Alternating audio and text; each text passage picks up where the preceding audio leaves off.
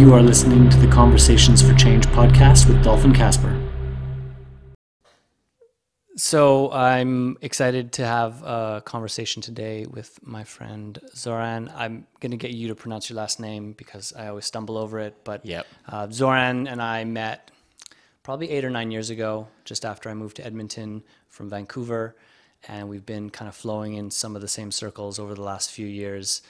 Zoran's very much into personal development, spirituality, growth of all kinds. I know that he's has a strong passion for yoga and for music, and in part, the projects that he's been working on are connected to those things.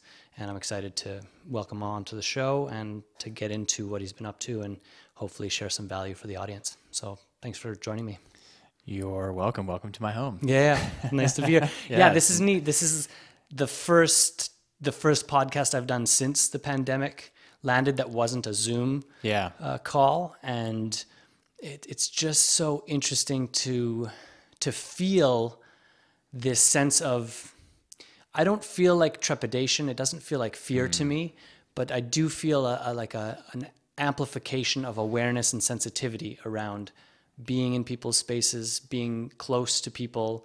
And my hope is that we can all return to being together in a way that doesn't have us as a default feel like we need to distance ourselves, even though I know that that's sort of the advice we're getting right now is that we're not really built to be separate. We're built to be very much together. So it's just been interesting. Yeah. I know Alicia and I have been doing everything that we can to be safe. And so because I feel safe in my home and I know that we, take the time to clean it and stuff, that welcoming you in made sense. That especially in the occasion of like this, of having an intimate conversation where I felt, it just felt right to have you in my home, and that we can kind of put that fear outside and out of our mind, and know that we are going to be safe, and we're going to be able to get through this and have a conversation, and know that we're healthy, because there are things that I'm doing in my life that I know that are aiding in my immunity. And there are just some beliefs and some things about fear that I just don't allow myself to get into, that may be appealing to a lot of other people, and so so we can just continue on and have fun with what we're doing. Yeah, and that brings up, I think, an interesting point that is really worth talking about. It's about the interplay between something like a virus and a human being's natural ability to receive the virus and work with it and defend against the threats that it might pose. And I feel like there's been a real lack of open dialogue about that part. And I'm not even necessarily saying that I know for sure that the social distancing is wrong. I just know that there is a kind of chemical interaction between the virus and a human system, and the strength and vitality of that human system has so much to do with the impact that virus is going to have. And so what does that mean? We know that chronic stress is one of the biggest influencers of a depleted immune system, that it degrades the immune system. And so fear has a role. Fear is there to let us know that there's something that's calling for our awareness and our care. And if we spend all of our time in the fear zone, it's toxic. And so, how to balance those, I think that's been a question that's been rolling around in me since the pandemic started. Yeah, luckily for myself, is that I'm in a place where I have a lot of access to different herbs and natural remedies. And I know that's kind of a trigger topic, because there's such an emphasis on trusting science and trusting the medical community and everything that they do, which is amazing. I broke my arm when I was 16, and, I quickly had it fixed because of the medical industry. and I have a functioning arm because of that, and I'm super grateful for that. And what I've gone into in my own research, with having Alicia providing herbal remedies in her business, is that I've noticed that in the kind of nutrition model, that is largely left out. When you look at the food pyramid, there's really nothing that states or emphasizes having these kind of different herbs in your diet.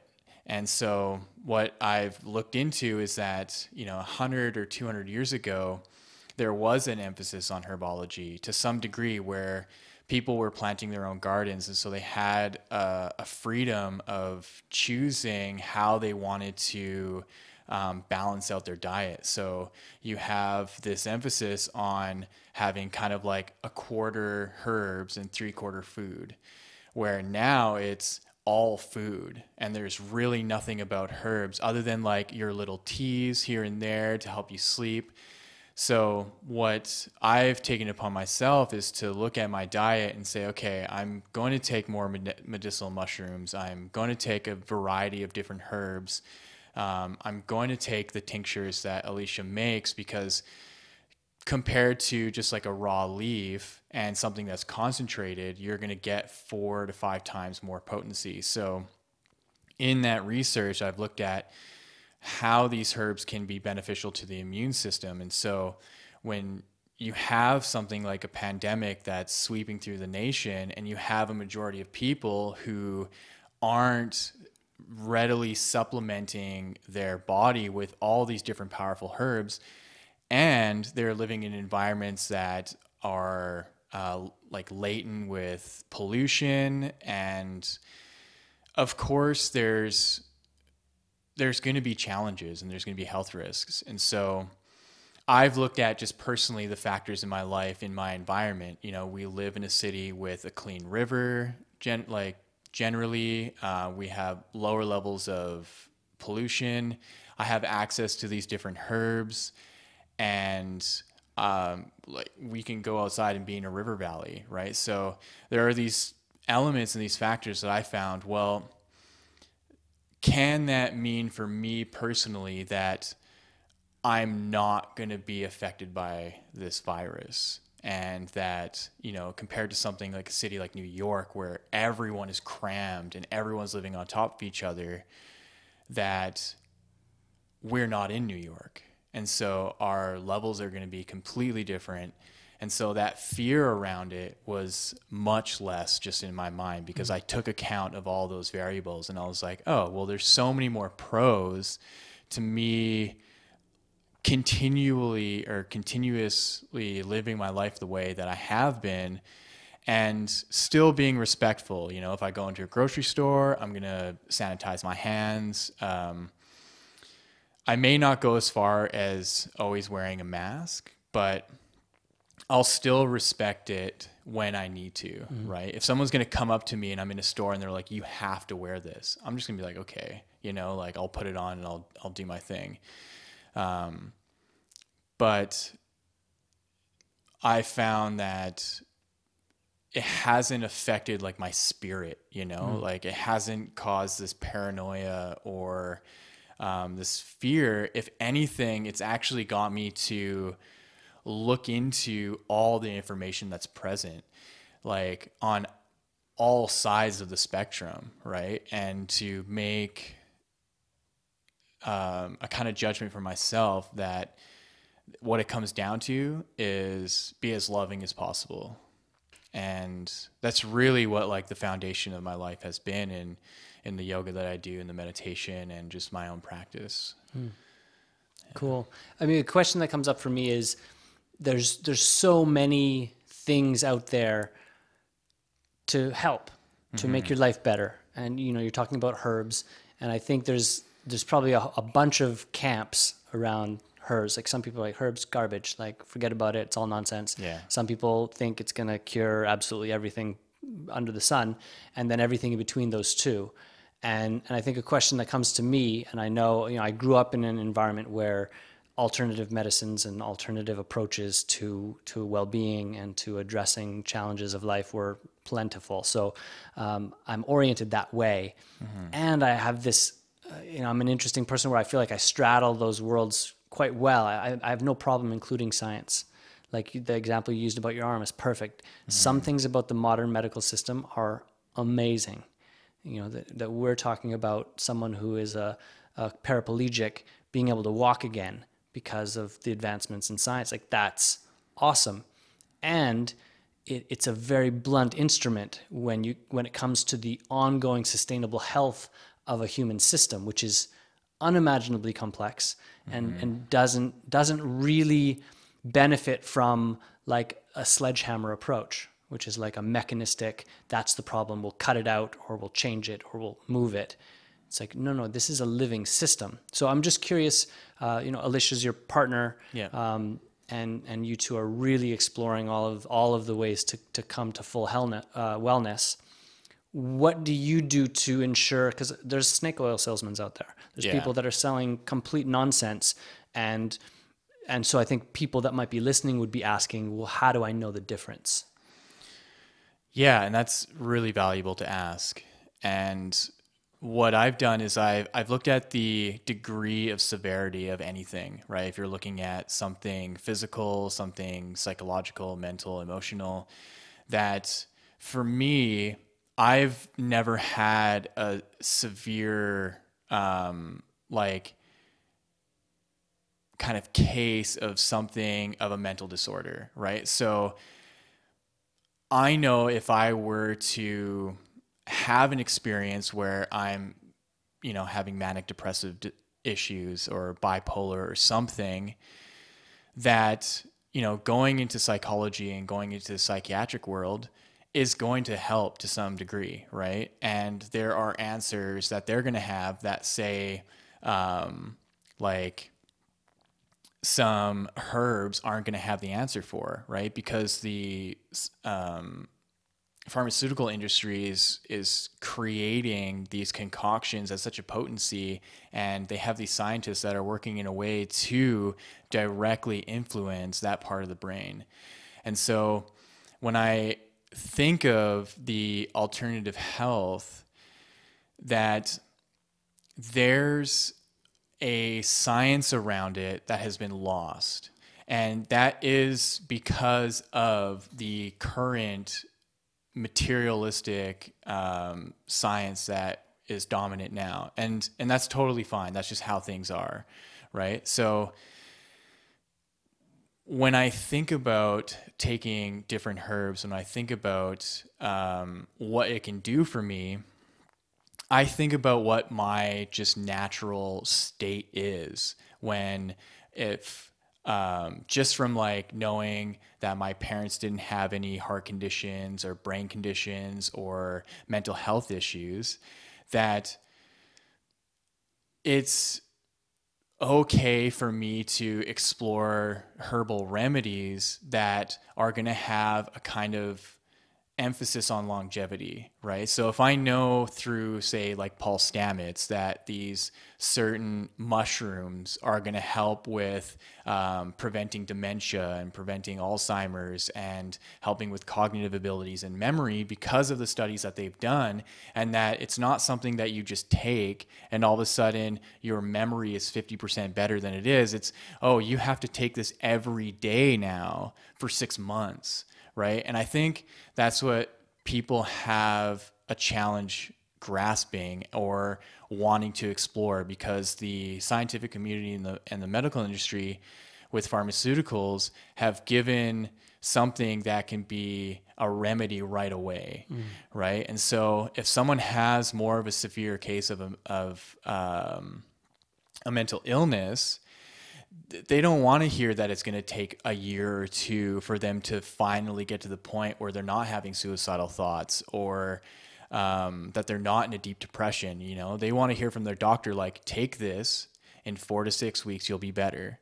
Right. And so I think that's okay. And I think that's valuable in those cases. And so what I want to advocate is that if someone listening to this is on that extreme like realm of what they're experiencing, yes, go get the proper help.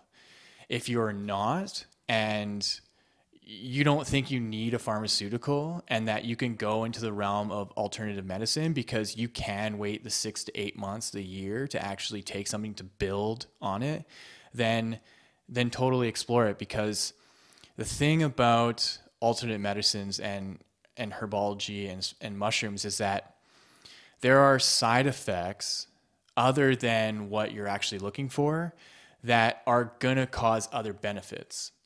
And the thing with pharmaceuticals, and like, I'm obviously not a professional in this. Like, these are from conversations of friends that I've had. Like, a friend of mine who was on 70 different pharmaceuticals at once.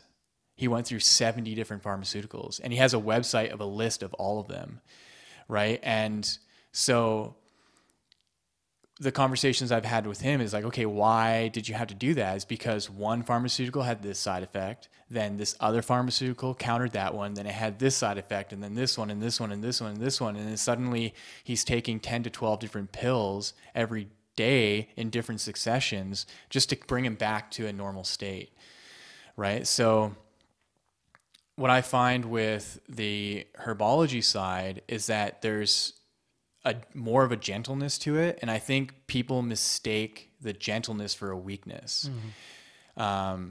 So something like psilocybin, where we typically know it for the large dose psychedelic experience, where a lot of studies with Paul Stamets now is indicating that very, very small dosages are actually much more powerful because of the kind of effect where the large dose psychedelic experience is a kind of burst out of the brain, where the very, very minute small amount of like less than zero point 0.1 grams is actually coating the nerve ending and repairing it.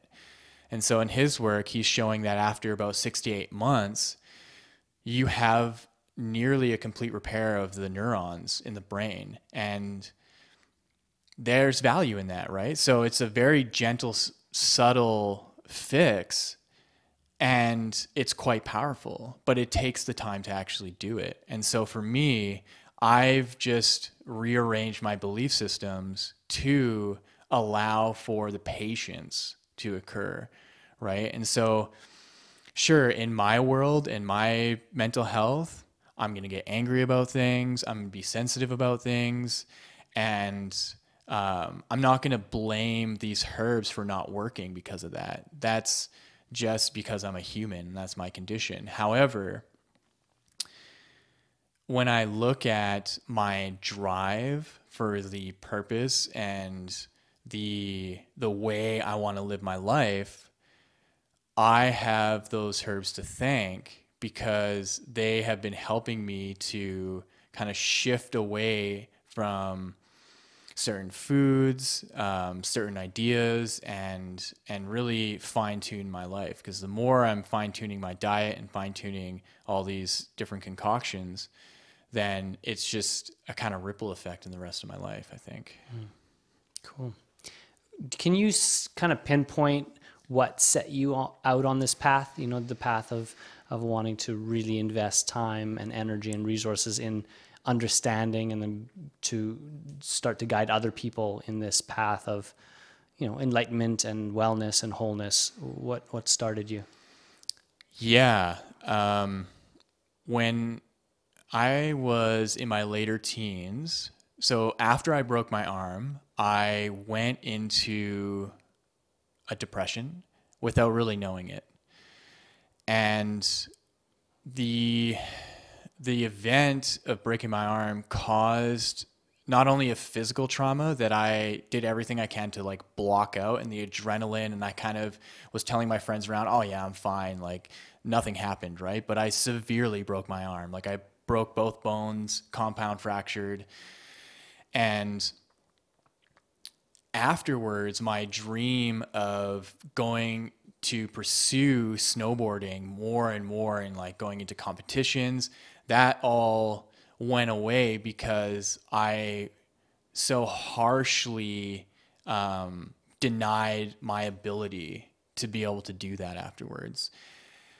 And what it led to is this kind of synchronicity of hitting a growth spurt and not gaining any weight and being unhealthily skinny to the point where I was almost borderline anorexic. And I couldn't see that and I couldn't recognize it because of this kind of depression that I was in and the way that I suppressed all of that through really intense video games, gaming, and smoking a lot of cannabis.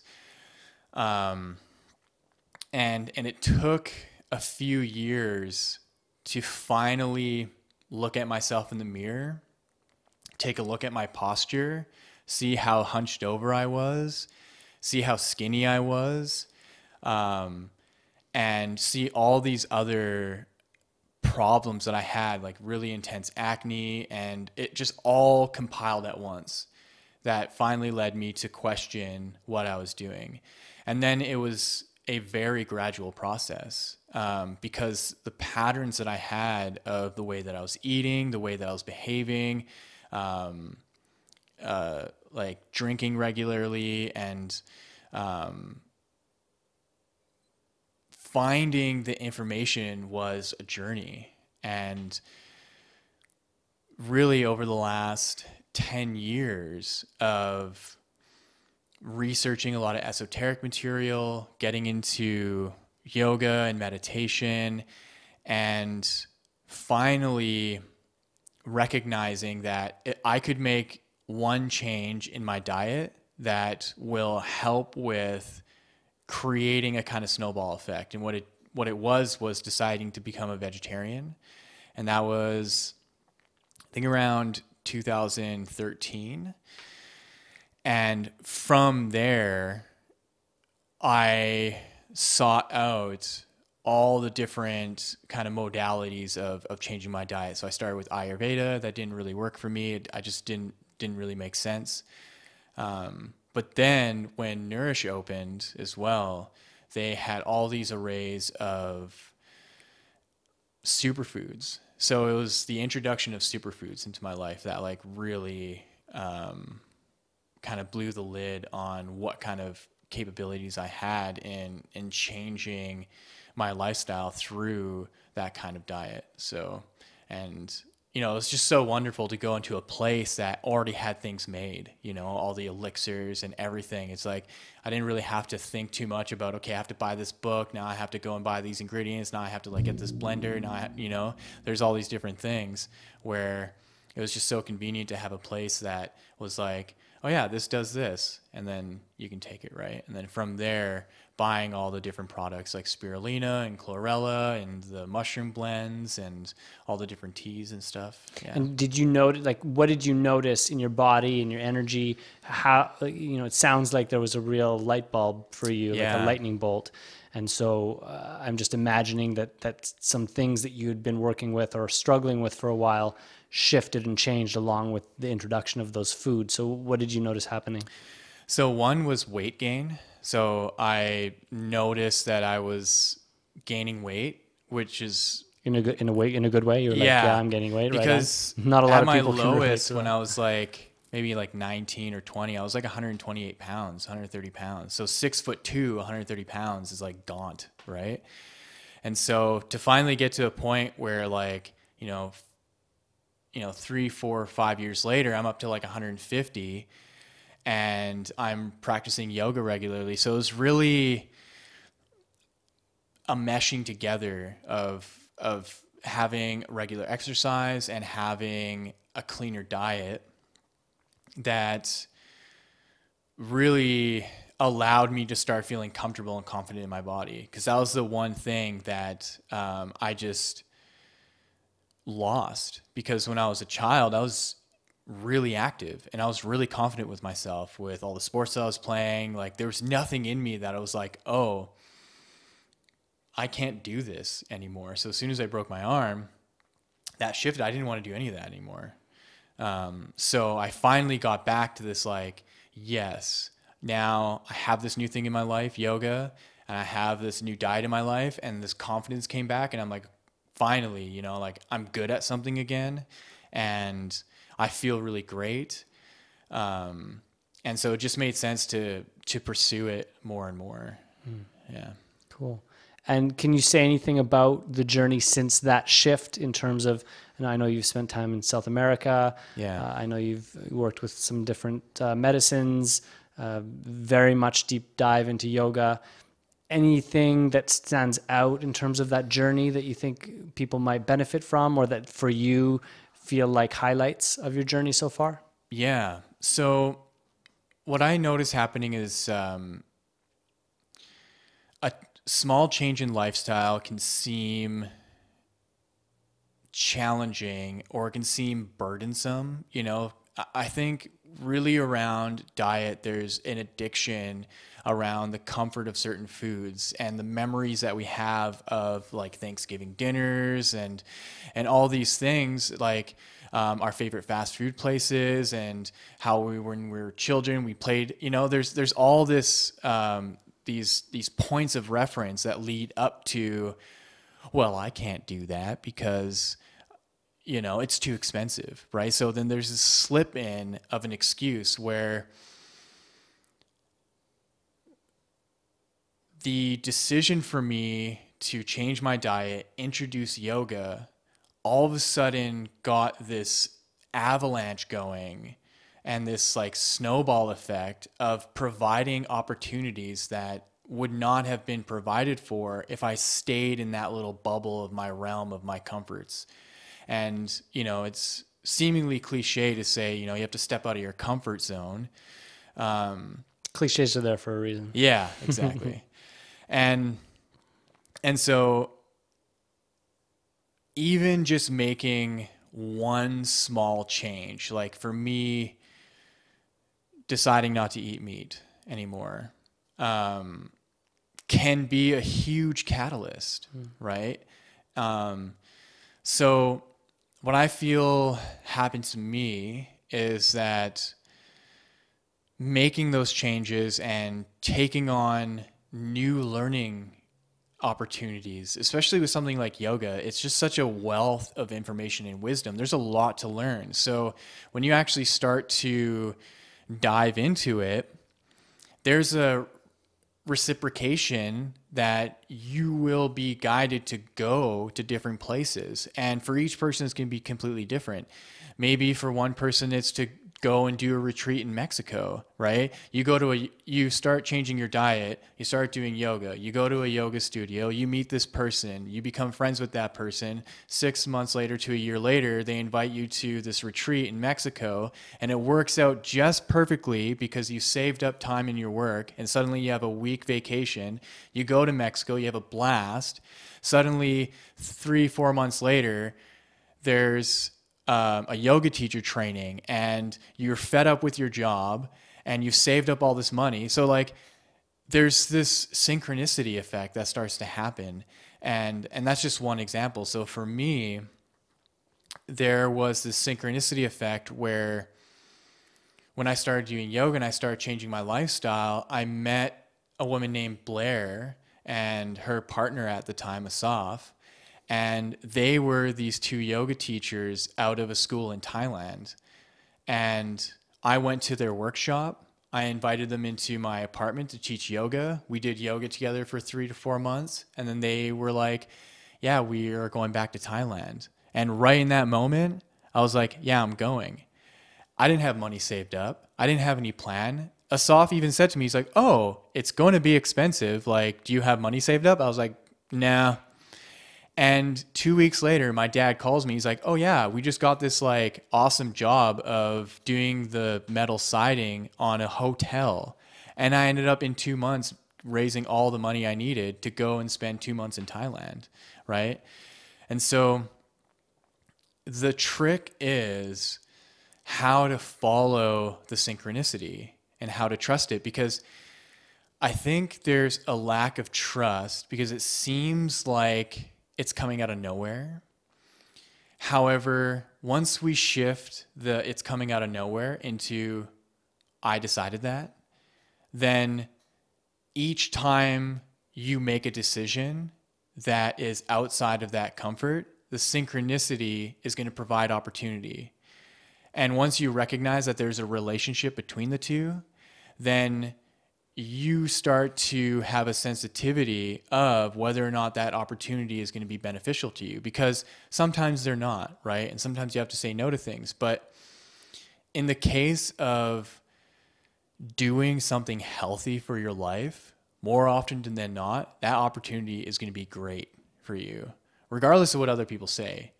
Like, I left for 2 months and I was operating a business with my brother, and there was nothing that he can say to stop me. I was just like, yeah, I'm going. I have my plane ticket. I'm doing it. I still had my job when I came back, right? So there's so much value in knowing that everything will be okay once you make that decision. Yeah, and for me, I'm always, in a way, looking, how could someone misunderstand this? Because it's sort of like the snake oil salesman piece. There are people out there that have a part of the truth, or actually don't have a clue, but they're just looking to leverage for some vested interest, some self-interest. And so it's easy to misinterpret. And some people will actually want you to misinterpret so they can sell you something or take advantage of you. And so, the devil's advocate part of me says, okay, well, just because something goes your way doesn't mean that's the way you should go. So like an example would be, you are single for a while and then you really want a partner, and then you meet someone and your heart explodes.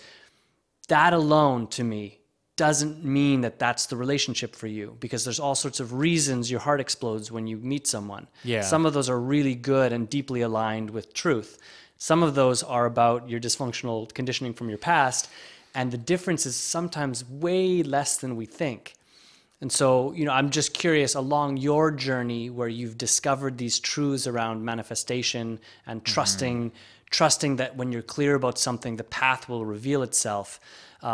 Is there anything you've discovered around the discernment of how you're on the path, and when maybe it seems like it's great, but actually you're on your way to disaster, or it's just a rabbit hole that you're not meant to go down? Is there any discoveries you've made around that discernment?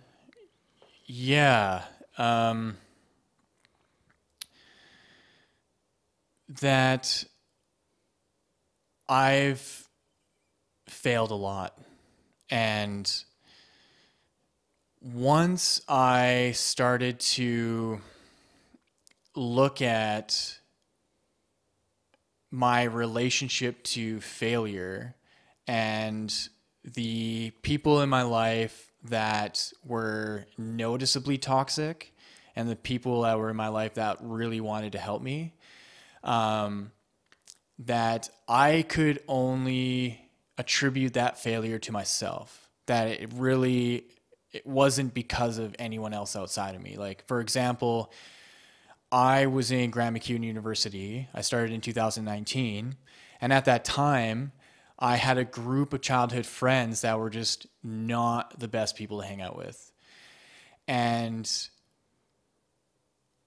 I was prioritizing hanging out with them than actually doing the brunt of my university work. And I was not doing well in university. And so I would sabotage myself by thinking that everything's going to be okay. Everything's going to be okay. I'll study and I'll do it. And then I would go play poker. I would hang out with these friends and smoke weed and drink. And then the final or the midterm or the paper would come and I'm just stressing out. And which led to me not having any interest in university anymore. And what started to happen is that I was introduced to the community that I met you in. And it was around the same time I was really getting into yoga. And I saw that these group of friends that were a catalyst to me not paying attention to university, and just like how kind of toxic they were, when really they just had a lifestyle that I was growing out of. And so I made a conscious choice to shift from being in their lives to being in the lives of this new group of people. And so what that also meant was that I had to also let go of the university, because then if I were to also choose the university, it would mean letting go of this other group of friends. So there's always this like give and take, right?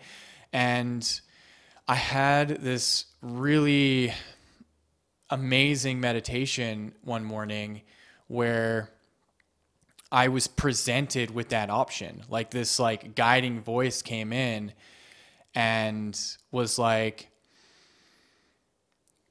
you have two options here. You either go to university back or go back to university full time, you finish your degree, or you continue your business with your brother, you go to India and do your 300-hour teacher training. And I was sitting there and I thought to myself, well, I want to do both. And the voice is like, no, you can't.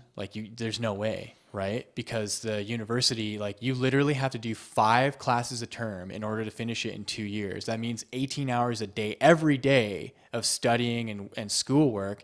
You won't have any time for this new group of friends that you have. So what will it be? And I didn't know what to choose. And the voice, like the guiding presence inside me, chose for me and was like, yeah, you're not going to university anymore. You're going to India. And that helped facilitate creating all these new bonds and all these great experiences with a whole new group of people. Because if I didn't go to India and I went to school, I wouldn't have met Samarpan. And chances are you wouldn't have interviewed him in the podcast, right? So there's all these neat synchronicities, even though I kind of had to make a sacrifice, right? And where, like, you know, a skeptic can be like, well, you know, that group of friends like influenced a possibility of you having like this degree and having like a academic life. And I can say, sure, right? Like they could have been the snake oil charmer, right? They could have been the snake oil salesman and convinced me to do something that may not be the best. But where that decision came from wasn't actually from those group of people. It was something from within myself, because that group of people and those friends didn't know that, right? So there's no way for them to actually consciously affect that. And what I see the benefit is like I prevented myself having $50,000 of debt, and to then have this amazing experience in India of doing a teacher training that was the synchronicity for me to start writing my book, right? So the paths are there, and you're more than welcome to choose which one you want to choose. And there's always going to be a downside. And it's important to kind of remedy that downside with a kind of optimism where you say to yourself, you know what? You know, I'm ready to go on this path. And I'm okay with that. I'm okay that I didn't get a degree. And I'm okay with being more of an entrepreneur. And that's what it really laid out for me. And could it possibly mean at some point in my life I go back because it's always there? Sure.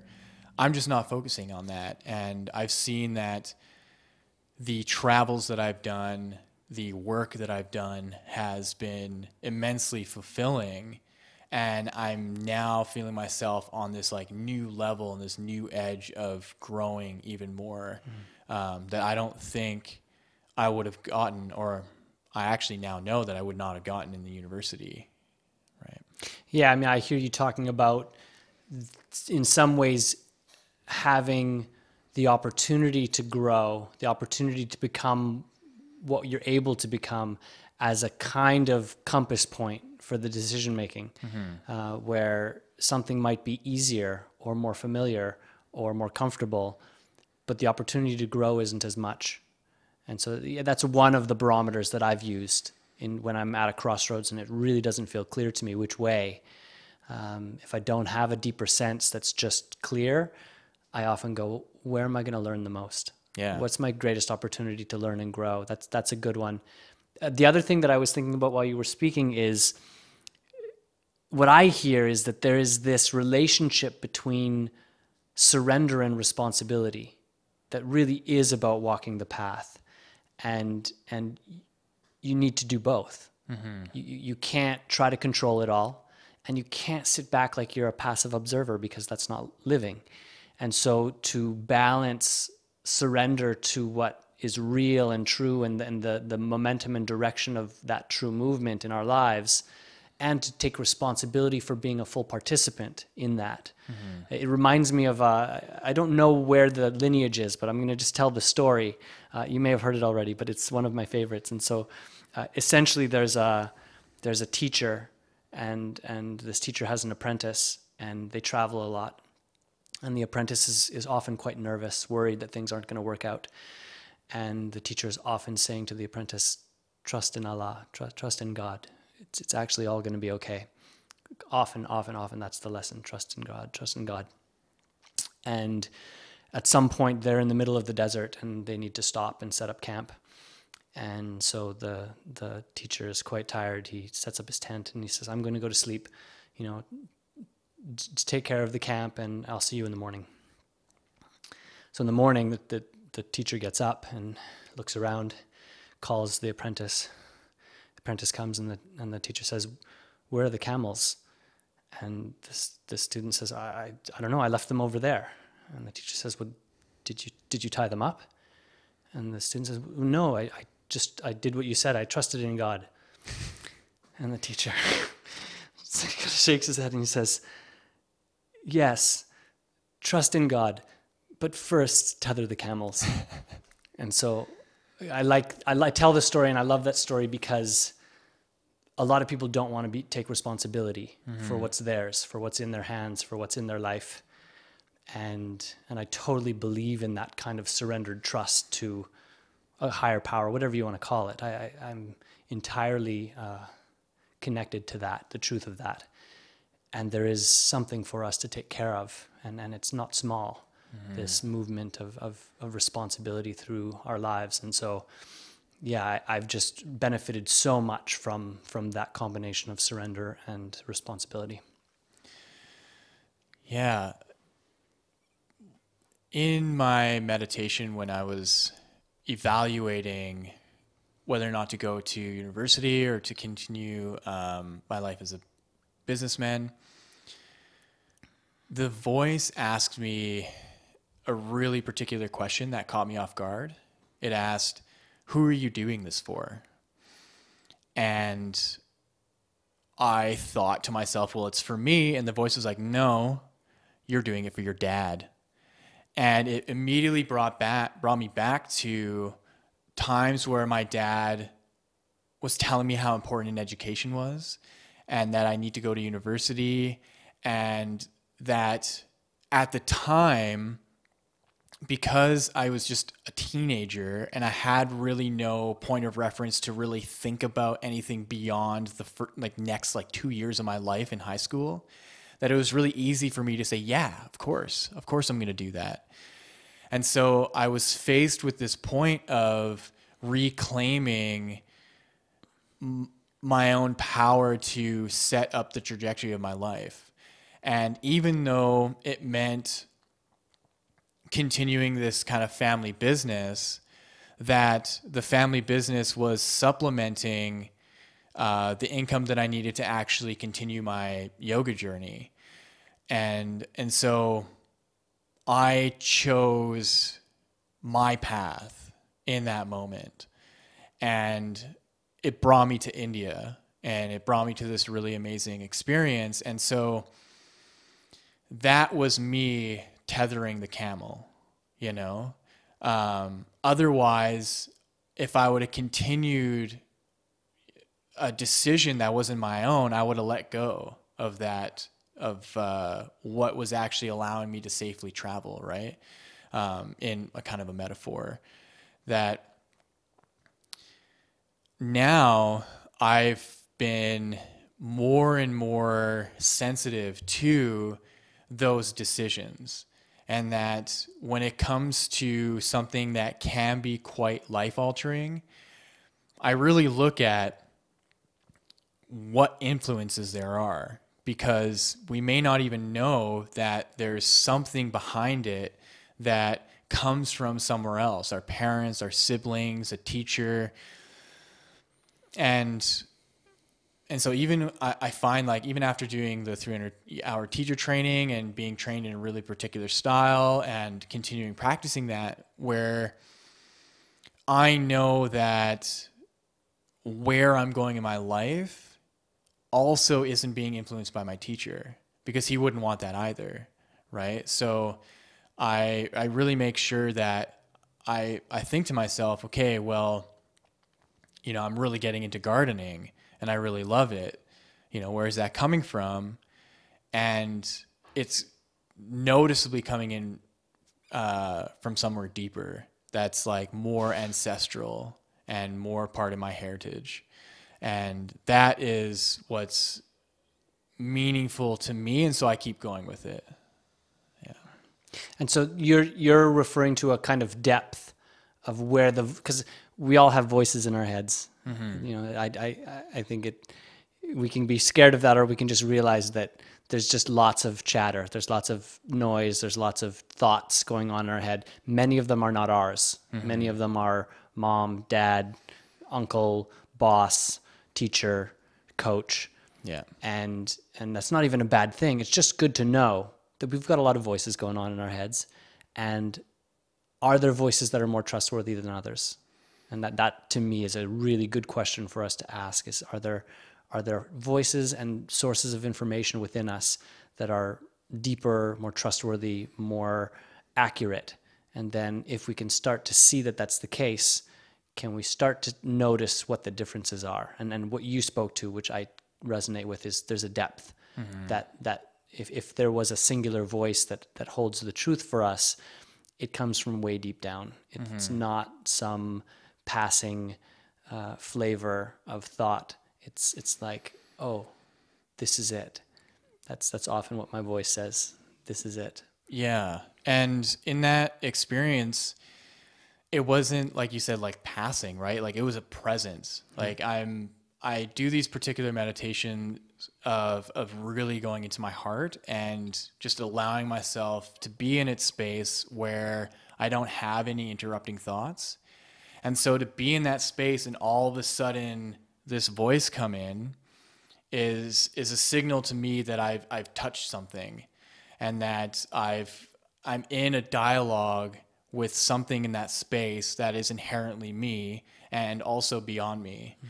And so that's where two things I think can happen, where if you're a beginner to it, it's startling, or if you're used to it, it's comforting.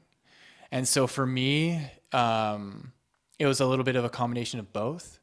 And it was really easy for me to actually trust it, because I leaned into the side of the comfort of knowing that this voice knows something deeper about me, that when I'm just in my day-to-day conscious mode and on the surface of just how I'm operating, it's getting into something underneath that no one outside of me is ever going to get. Mm. And so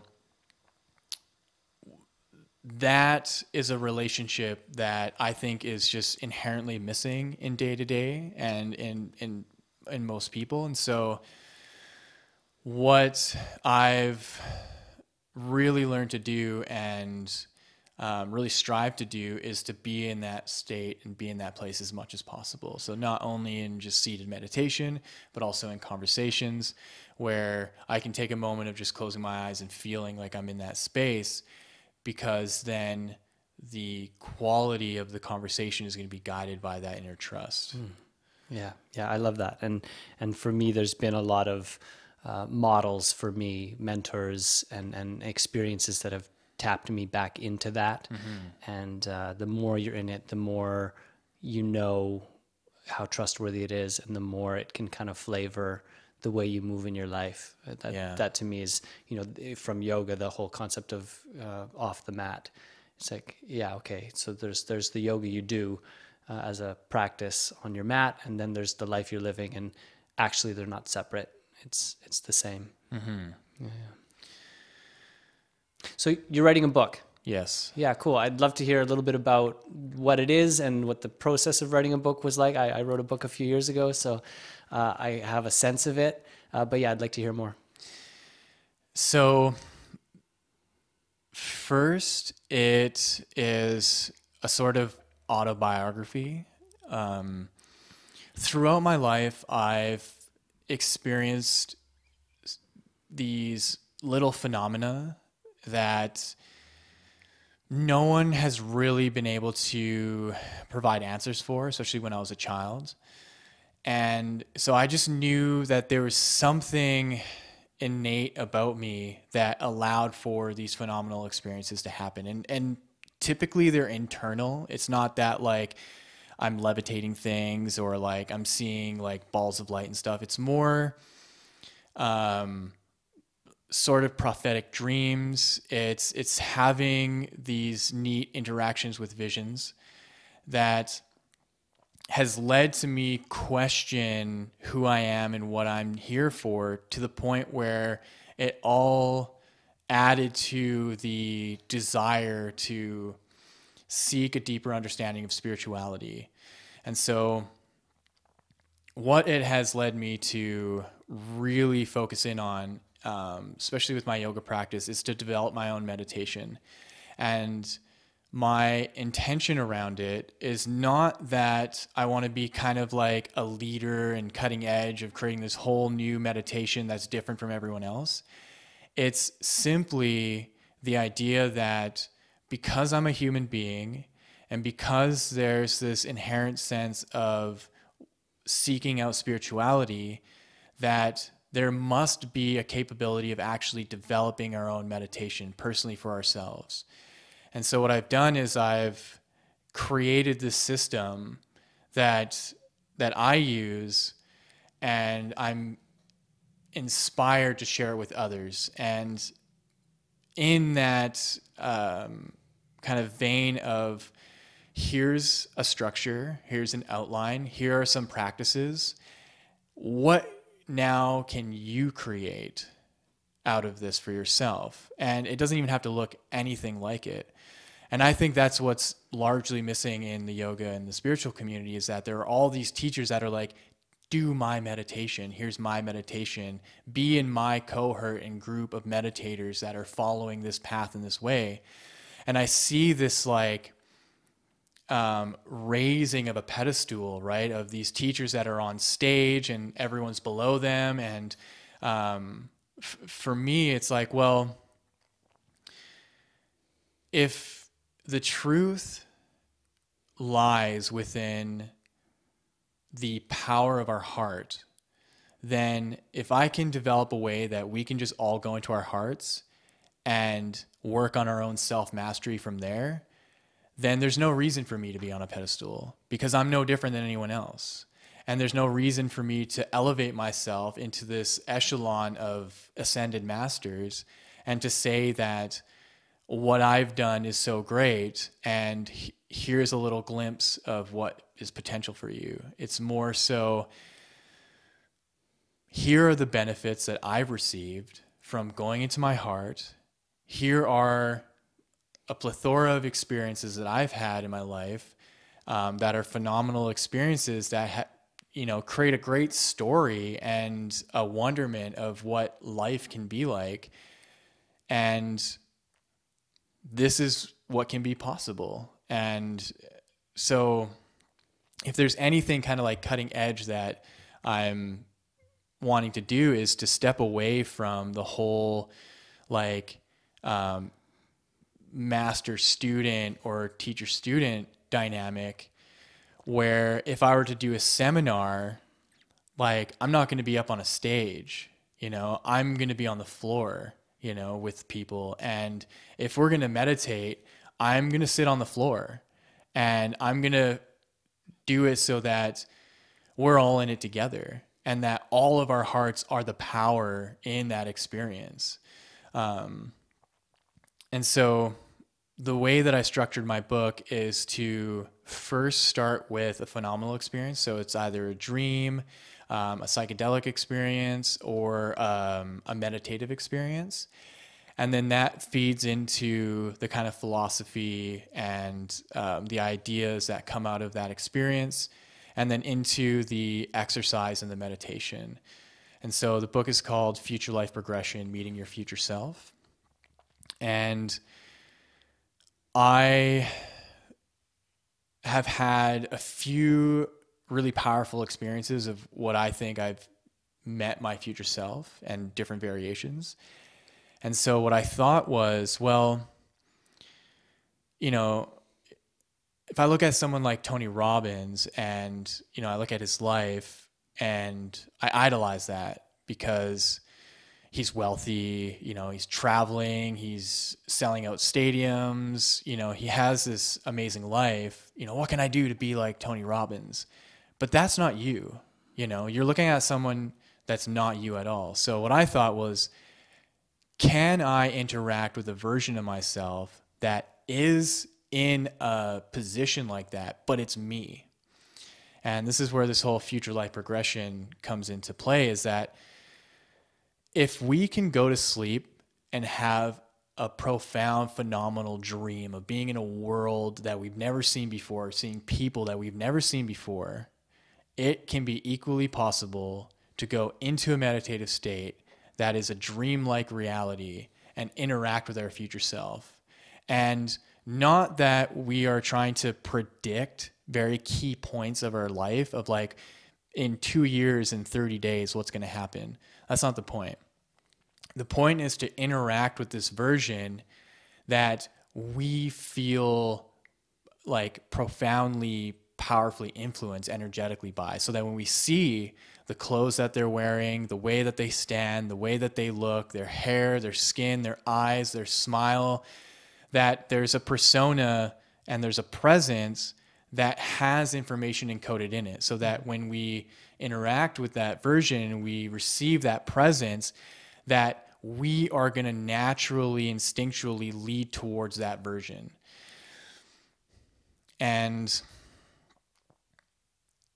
so I just think that that can be natural. And so the book is really about self-mastery and how to interact with that version of ourselves. And so that when we come back, we're all of a sudden engaged in our life and we're like, you know what?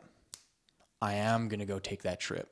And then all of a sudden we go do it and we see that we are moving towards that kind of future self. And what I realize is that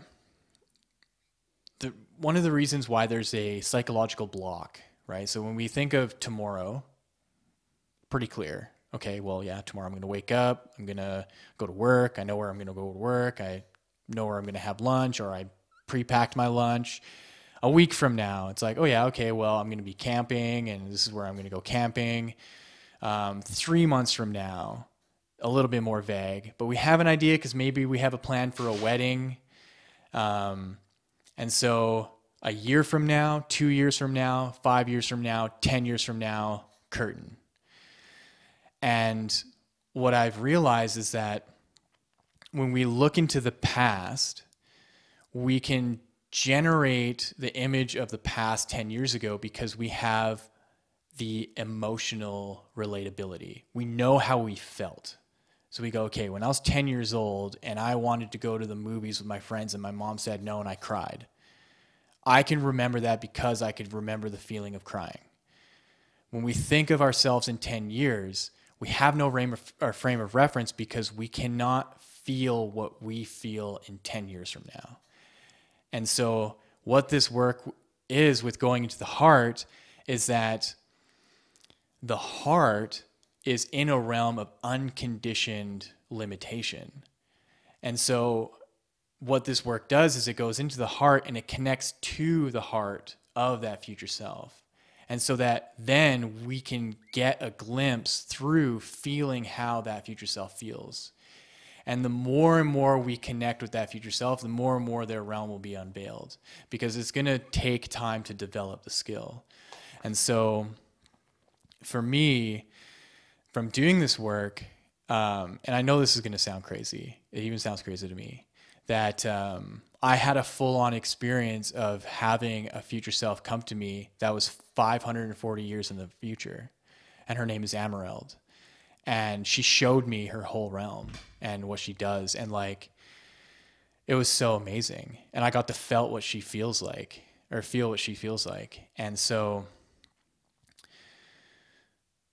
that is what I think is missing when it comes to the idea of the future, is simply we just cannot feel what our future self feels. And until we expand our belief system and we omit the one that says the future is unknown, the future cannot be seen, once we get rid of that, we go, in the space of my heart, in its unconditioned space, I am in a new realm. And my capabilities as consciousness in this new realm is expansive. And so the past, present, and future are now all one duration. And so if I want to see myself in 10 years from now, it's not that I have to move through that time. It is here right now. And then that future self comes. Yeah, I mean, for sure, some people are going to listen and go, "What's he talking about?" And you know, in a way that I feel like has my feet really on the ground, I love engaging these kinds of conversations because the science is actually there. Yeah. This is what I mean. So time is just our way of describing how matter plays, right? Matter is in motion. Nothing is actually static or still in our universe. And time is our way to measure the movement of stuff. Yeah. But stuff isn't all of what the universe is made of. There's something that holds the stuff. There's something that contains the stuff. There's a space. There's a field. Without stuff, that field has no time. There's no, so there is a non-linear, non-temporal dimension of reality. It's everything. It's everywhere. Yeah. You are it. And so then the question becomes, this is a question I would ask in terms of relating to what you just spoke about is, okay, so if I'm this physical, I'm this body, and I have a nervous system and I have ways of doing and being because I have this body that I can play in and that has certain ways of seeing things and feeling things because of how it's developed. Okay, great. And it's bumping into and interacting with other bodies and in other physical spaces. And what's holding all of that is this kind of non-temporal, form-based field. And that's also me. Like I'm the form, but I'm also the formless because it's everywhere. So then is there a way, I don't even, like I have thoughts and feelings, but I don't think we're going to get into it today. But is there a way for me to relate as that level of me? So I have the form-based level of me, and then I have this field-based level of me that is holding the physical me. And if I relate to or as that formless level, what does that mean or do? Now, to me, anyone who's had a truly transcendent experience, that's what's occurring. They're now relating to something that is not limited by their physical form or their conditioning, and it fundamentally changes their perception of reality. Now, you can do that chemically with substances and psychedelics, but through meditation, through traumatic experience, through a bunch of other pathways, we can have this transcendent experience that is beyond time. It happens that we experience it in our body, and so then there's a temporal component. But to me, the real touch, the real direct contact is a non-temporal experience of deeper reality, or of the space where we can actually interact with what is 500 years from now. So to me, I'm not shocked or kind of freaked out by that. Yeah. And I'm also aware that we can do funny things with that, right? We can make up stories. And to me, it's not so important the details. Like, so say I get into a transcendent experience and I'm visited by a being or some intelligence and they tell me something. The details of that to me are less important than quality of presence that's there in it. So like Yeah. you talked about this heart, you connected into the heart of this other that was well beyond you in terms of like they're more evolved, they're more advanced, whatever, however you want to say it. Yeah. So that quality of evolution in their conscious presence is really worth taking in and like letting it fill you. I don't know what your techniques are. Maybe you can share a little bit more, but to me, that's a real forward movement in our growth and development as a human being. When we experience those things, when we let in the truth of what they represent, that's a profound movement forward. Yeah. A question that I ask students or people that come and do the future life progression meditation is, how often do you just focus on your heart? Like, how often in a day do you just stop and you go, I'm going to look at my heart? Chances are it's usually almost none or very often. And with that, I'll lead into, okay, so what relationship do you have with your own presence? You know, not so much the knowledge and your ability to converse and your ability to comprehend things, just simply how you're feeling and how that's going out. And so when you bridge those two together in going into your heart and then feeling your presence, that's where I feel that moment of that like transcendent kind of experience can start to seep in a little bit. And the more and more we can do this, the more and more we can really settle into our heart, feel our presence, and feel that there's this interconnection that's happening, that there's knowledge and wisdom in that, and there's a kind of dialogue that is created, and that we can receive this kind of information that is going to help with that evolution of ourselves and help with the inspiration to make more life-changing decisions and answer a fundamental question of how can we kind of better humanity. And so it starts with that first instance, right, of just ourselves, of, oh, maybe I can connect with my heart more. What does that mean? Well, that can mean just closing my eyes for a moment and feeling my heartbeat and feeling that space and breathing into it and seeing if there's any alteration. And then that alteration is like, oh, maybe that's my presence. And then so once that alteration happens, they're like, okay, that's my presence, and then feel into the presence. And it's like, oh, wow, I haven't really taken the time to feel what the bottom of my feet feel like, what my palms feel like, what my legs, my arms coming out of my body feels like, and all of that together.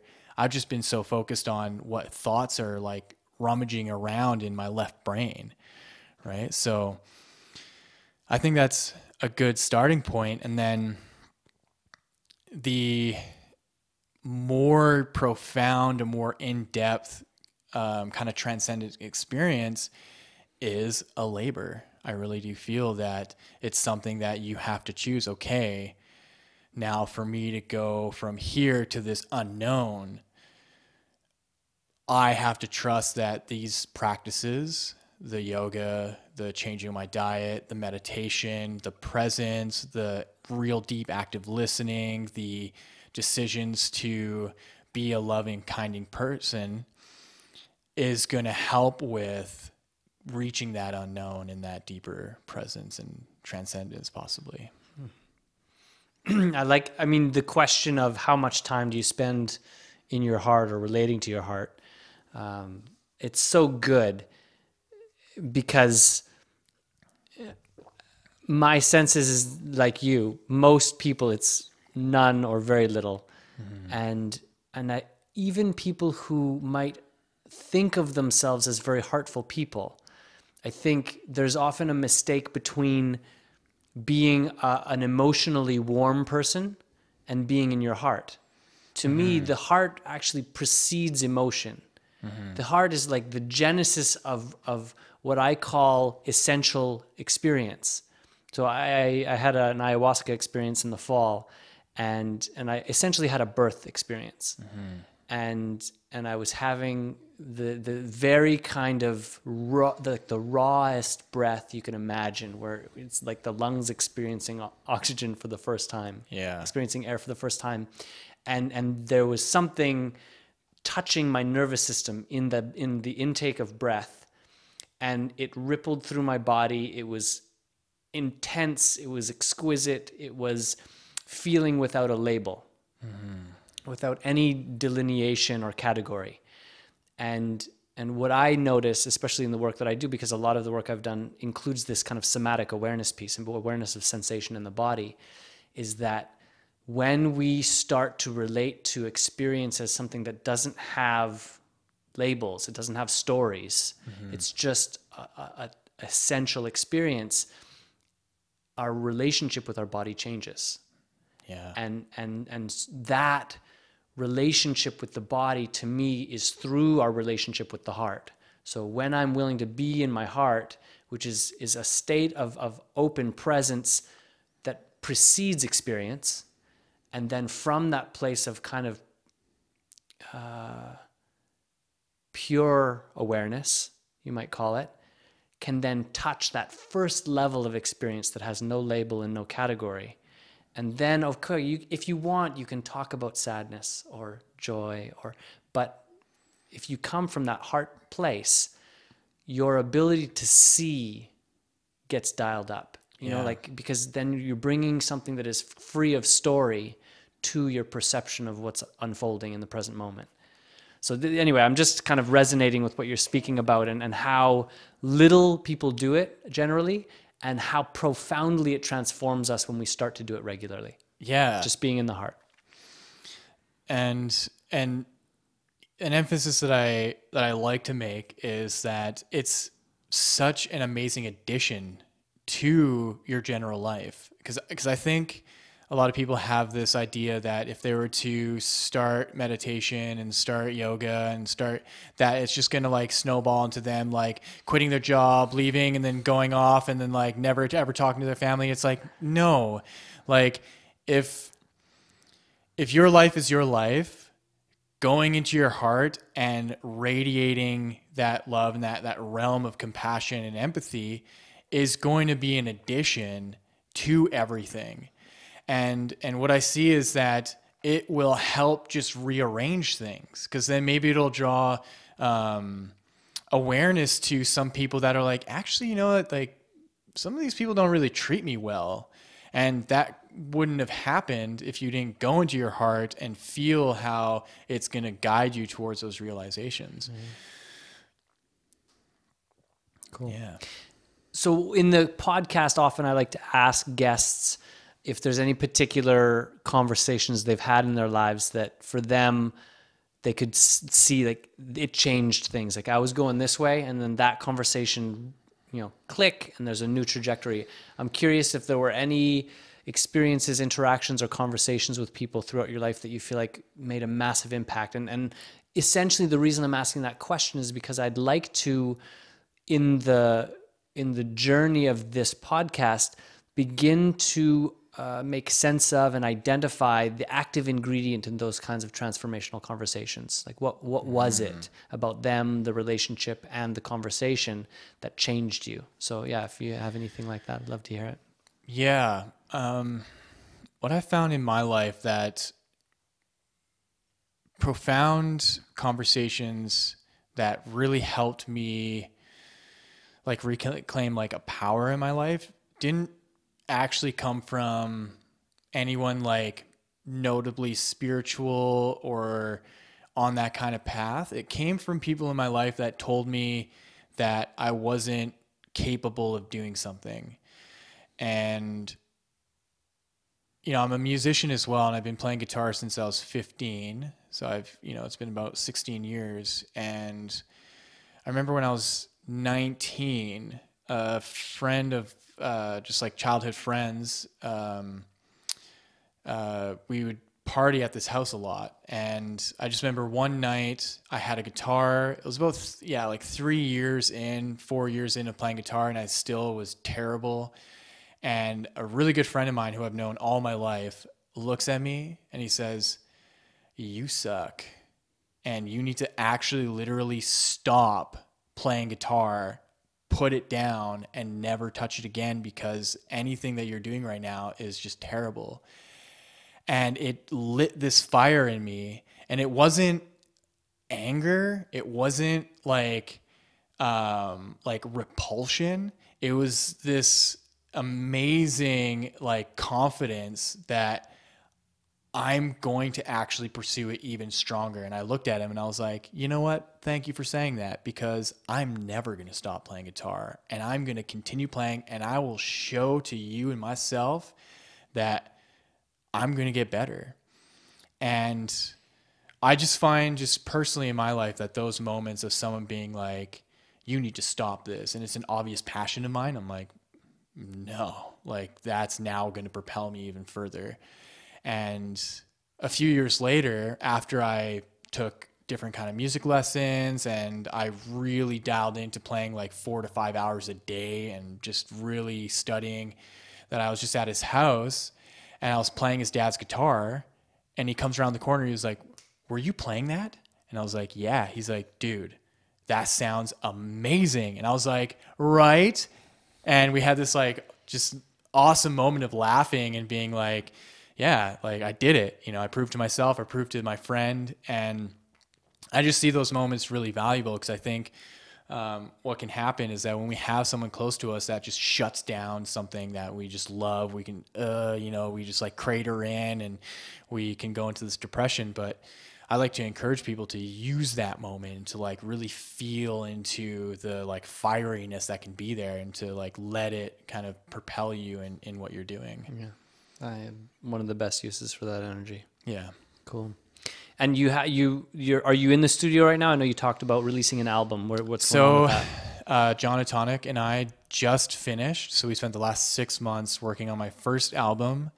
I really love to think that he's done so much work on it, because all I did really is just provide the like the rhythm and the melodies and the harmonies just for the guitar parts, and then he filled the whole space with everything else and really transformed these pieces of music that I just had recorded in my phone for years, and that finally it's come to light and come to life. So we are planning to do official launch in September. I do have a music page on Instagram called zorananda.music. And so I have a couple of videos up right now. I'll have 10 more in the next month. And I'm going to have my violin teacher, Marin, who now lives in Ottawa. She's going to actually accompany me and do violin and viola tracks with it. So Maybe a live concert in September if we're allowed. Possibly. I like haven't even thought about how we would do it, but that'd be wonderful. Yeah, cool. Yeah. So if people are wanting to seek you out, find you other than the zorananda.music on Instagram, is there another place for them to connect with you? Yeah, Zorananda, or Yogi Zorananda on Instagram. I like doing most of my content on Instagram. It does kind of stream into my Facebook pages, but I would rather just kind of stick to my Instagram. So yogi.zorananda for all the yoga and life stuff, and then zorananda.music for all of my music stuff. Cool. And you're sharing meditation, philosophy, yoga practice. All that stuff's happening on your Instagram. The yogi. So starting July 1st, I'm not sure when this podcast comes out, but we'll see. So basically July onward is going to be more so focused on my book, because that's when I officially put it into my publisher, and the release date will be January 1st. So I'll be campaigning very strongly to get pre-sales, and I have a full recording of all the meditations as well that I did with John. So you'll get the book, you'll get the meditations and the music, because the music is also like complementary to all of this. Yeah. Right on, man. Yeah. Well, it sounds like you're you're on your path, Yeah. doing some cool stuff, and appreciate you taking the time to sit down with me today. Thank you as well. This is really great. Yeah. So I'll make sure that the information to reach out to Zoran is on the podcast description. And as he mentioned, you can find him on Instagram. Yeah. Great. Thanks, man. Yeah. All the you're best. welcome. Thanks. Cool. You are listening to the Conversations for Change podcast with Dolphin Casper.